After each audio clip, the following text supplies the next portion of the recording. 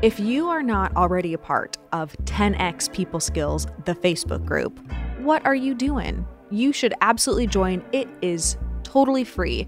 And we talk about your people problems. Whether you have a team or you don't have a team and you're looking to bring new team members on, we address everything from communication tips to how to fire somebody or how to create cultural touch points. It's a great place for you to be able to get some one-on-one interaction and ask me direct questions about the people problems that you are currently facing in your role. Go to cardoneventures.com/skills to register. I don't have any special guests today. It is just you and me for the next 5 or 10 minutes. But I'm excited about this topic because, wow, my hair is going crazy today. You want to know why my hair is going crazy? My hair's going crazy because our team got in last night at 10 o'clock from Scottsdale, Arizona. While we were at Scottsdale over the weekend, we had not one, not two, not even three. We had 4 different events all going on at the exact same time. But I don't want to talk to you about that as much as I want to share something that just recently happened to me that totally relates to your people and your ability to lead them. I was on a panel not too long ago, and on this panel, there were a bunch of women who were talking about the things that they did during quarantine, like the ways that they grew their business. They're all in massive companies that some of them are succeeding through COVID, others are not succeeding through COVID. The point really was not having anything to do with the success. It was everything to do with the panelists just sharing things that they were doing during COVID in order to create new habits, in order to stay quote unquote sane. And there was this moment in this panel where we were all asked individually what habits we formed during COVID. And one woman said that she started taking a full day off, 24 hours just to reset. There was no phones, there was no nothing. Another woman started talking about the idea of happiness and writing down things that make you happy. And I had this choice as a leader in this panel to kind of acquiesce and say, oh, during COVID, we didn't make it softer than what we really did. For those of you who followed the Cardone Ventures team and me specifically during COVID, you know that as soon as COVID started, I implemented a 9:30 bedtime every single night, including the weekends. I woke up before the sun rose every single morning, including weekends.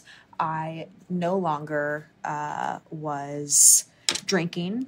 I was doing 15 to 20 minutes of Cardone U training every single morning.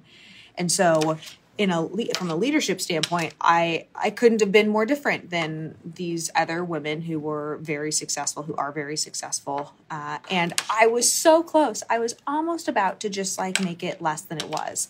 And something inside me, I think it was probably Grant Cardone's voice in the back of my head was you don't water down what you do. You don't water down that you are different. And when I think about the 4 events that we had over this past weekend, one thing that always sticks out to me is our clients' willingness to show up to anything that we do, anything at all, because they want to be around people who are like-minded. And the like-mindedness comes from not using excuses for why we're just going to give up during COVID and why we're going to acquiesce. We do take a very radical, different approach, and that doesn't work for some, but it works for us and it works for the clients who choose to trust us.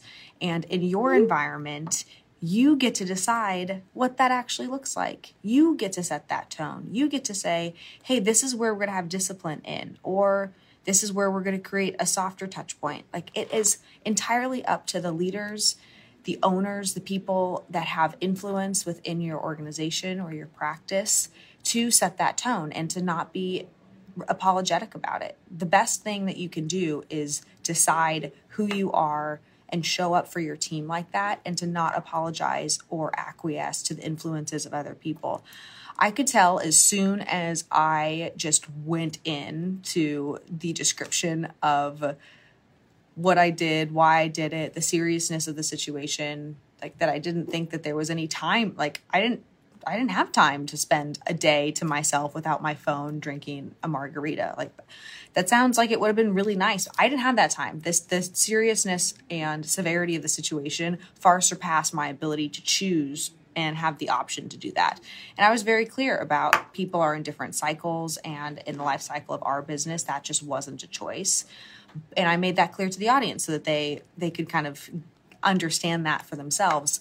But the thing is, during me explaining this, there is no way of sharing that without entirely sucking the air out of the virtual Zoom room.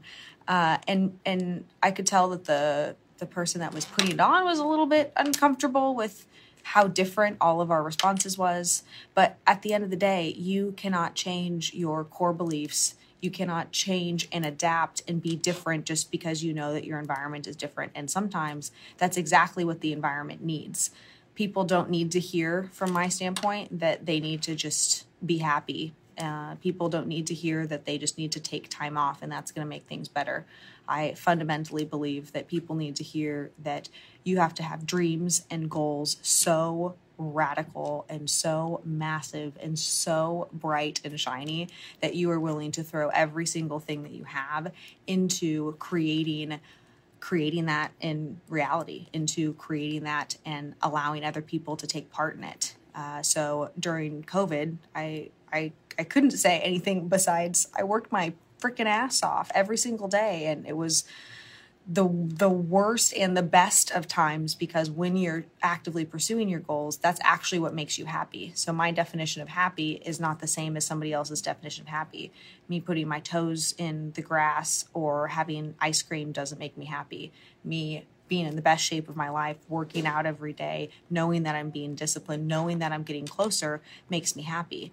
And the people that choose to spend time around us know that this is different than what the rest of the world is saying. And that's why they choose to show up to our events, because they want more of this energy. They want more of this type of thinking because it's radical and it gets results and people want their lives to change. So listening to the same people who aren't changing their lives, it's like the definition of insanity. Why would we continue to listen to the things that make us feel good, but when we don't put the work in to actually make the change, nothing's happened. So we're just going to continue to do the same thing and never actually grow and evolve.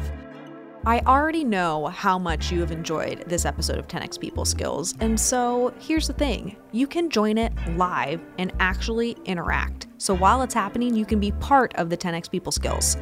If you want to join, which I don't know why you wouldn't, go to cardoneVentures.com/skills and start showing up at 9:05 Pacific every single morning.